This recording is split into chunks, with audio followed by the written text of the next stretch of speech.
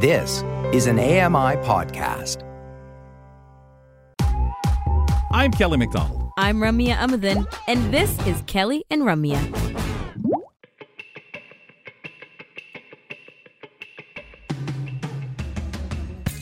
It's the first day of the week time on AMI TV. At 4 p.m. Eastern, we show up on AMI Audio, and then you can find us on both networks at 10 p.m. Eastern for the first repeat of the program of the day. Anytime you can catch our show, we appreciate it. It's Kelly and Ramya. She's at the studio in Toronto. I'm at the home studio, London, Ontario. Behind me, the white couch, a few bookshelves, a little bit to keep us. Oh, the monitor over there. Look, that's cute. It's got Kelly and Ramya on it. And that's what you're tuned into, folks.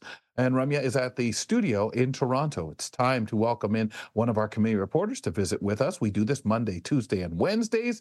We welcome Kim Hovey in from Dawson City out there in the Yukon. Hey, Kim, how are you? Trying to stay warm here in my kitchen because we are in an extreme cold warning situation right now. Okay. Put us all to shame, Kim, because we've been whining about our cold lately. Oh, look, the wind chill says minus 28. Oh, what's the temps there? So this morning, minus 43 with the wind chill of minus 49. And that's just kind of, it's high or it's cold, but it's not as cold as it has been. So we've been having just a crazy temperature winter this year. So it just over Christmas holiday, we were almost like we were minus 1, 2, 3. And then like within a day or two, we were minus 40. And it's just been crazy trying to stay dressed properly and so hard on the vehicles. Yeah. But oh my gosh. Yeah. We were just talking layers, the concept of it, and trying to for our heads to get around some of the things that they do's and don'ts of it. And talking about temperatures on minus 50 wind chill definitely come into play. But things have been kind of good, kind of busy there. Let's talk some Dawson City life. What's been happening? Well, even though it was cold, it was a wonderful Christmas season that it was a little bit warmer so we could get out. And our New Year's Eve fireworks show was beautiful. We could stand out and watch it, although many people can see it from their house right in town. But it was just perfect to be outside too. So that made it really nice. So what's your cutoff for that sentiment of like, we could still go out because it was warmish? What's that temperature? Actually, it was about minus 23, I think it was. Okay. Yeah, so minus 20s are easy for us. We're like, oh yeah, that's almost bikini weather. That's kind of balmy, right? Weather. Okay. Oh, it is, man. Yeah. So like, that's with or without wind chill. Do you guys have wind chill? Oh my. Yeah, that's we what do. Yeah. It's pretty bad. Yeah, right? it gets the wind is bitter cold here, and it can make a huge change in the temperature. Wow. So New Year's, the fireworks. Yeah. That sounds like such a good time, right? It was. Man. And as you know, a big thing for us is the ice bridge. And Kim, can I just we want to just run something here. Can we run the fireworks for just with the sound up, guys? Like, I just love that. Here's our wonderful celebration there. Absolutely. And it was a perfect night. And this was just a little snippet. The ending of it was beautiful. We weren't really expecting it to be as fabulous as it was. So they really did an amazing job this year. Oh, beautiful. I love that. Oh, man. And it surprises you when it's bigger than what you expect. Oh, yeah. Totally. You're saying people can see this from their homes all over Dawson? Yes, you can. That's just lovely. about every house you can look out your window and see. It's a perfect spot for them to That's have sweet. them. Yes. Okay, and you were saying So the nobody bridge? misses out. So our ice bridge is a crucial thing for West Dawson to get over to East Dawson. And this year it's not forming. And so it's created a bit of a scramble for the West Dawsonites that rely on what happens like at the grocery stores and the bank and the post office is all over here. So some of them venture, it is frozen downriver a ways, and so they venture outside of the Dawson area to cross the river. So they're like a couple of hours away from Dawson to cross and then a couple hours back. But they do it, and I guess that's part of the attraction of West Dawson because it's off grid. So it's off grid. Wow, is there still an opportunity for the bridge to freeze over, you think, Kim? At this point, they're kind of saying it's not going to be, it's not going to happen this year, but you never know. Like with this cold weather, if it stays cold, there is the potential. But I do believe it has something to do more so with like the water currents this year. And so that has changed from, I don't know if it's directly related to flooding or just part of what happens when water flows. It changes the bed, right? The floor. And so I think there's like a sandbar that's different this year, and it's changed the flow. And so it's made the water more faster and warmer potentially. So they tried to make an ice bridge by cutting a huge chunk. A couple guys went out and cut a huge chunk of ice, and they had an engineering friend that kind of gave them the dynamics of it all, and but it ended up failing. It got crushed.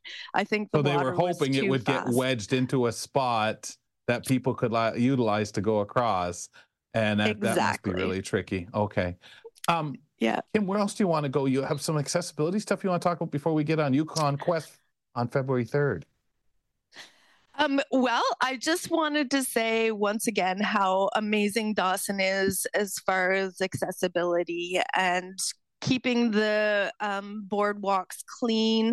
I go to work for 8 o'clock in the morning, and when I get there, the boardwalk is all cleaned off now, and they've got protection for the falling ice from the roof on our building, because our building has been reconstructed. We're in a new office, as I've told you in one of my other shows, that the sawmill building is been redone for us. And so it's just nice that they take good care of everybody here and try to make it as safe and comfortable as possible, because it is so slippery and slick.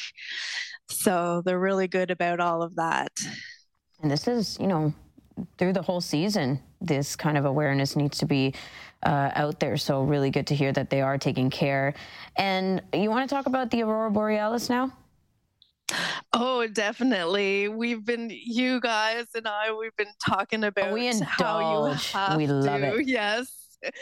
And I'm actually very excited because I didn't realize that what was really involved in them. I just appreciated them like everybody else. But if you have the time, I would love to explain how it works. Yeah, let's do that, because I think we kind of, just love to talk about it and love to talk about the different views and different seasons. But what exactly is this? What are the Northern Lights? Well, before you do that, do you have anything you want to throw in, Kim, about and I don't know if the Yukon Quest on February 3rd, is there anything we need to cover there? Well, it's just a big event that we have up here, and it's coming February 3rd. And again, it's another big draw, tourist attraction draw. And I counted, I think, over 30 participants this year.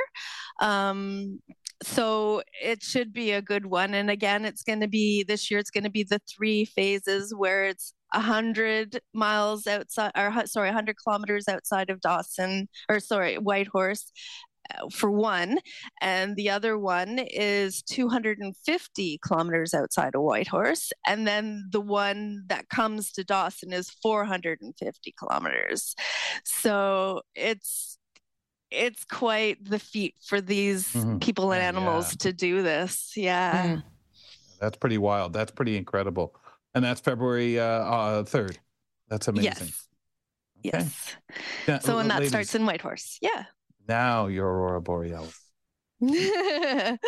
Well, I have to start by saying that it is a solar storm. And what happens is flares and geomagnetic storms.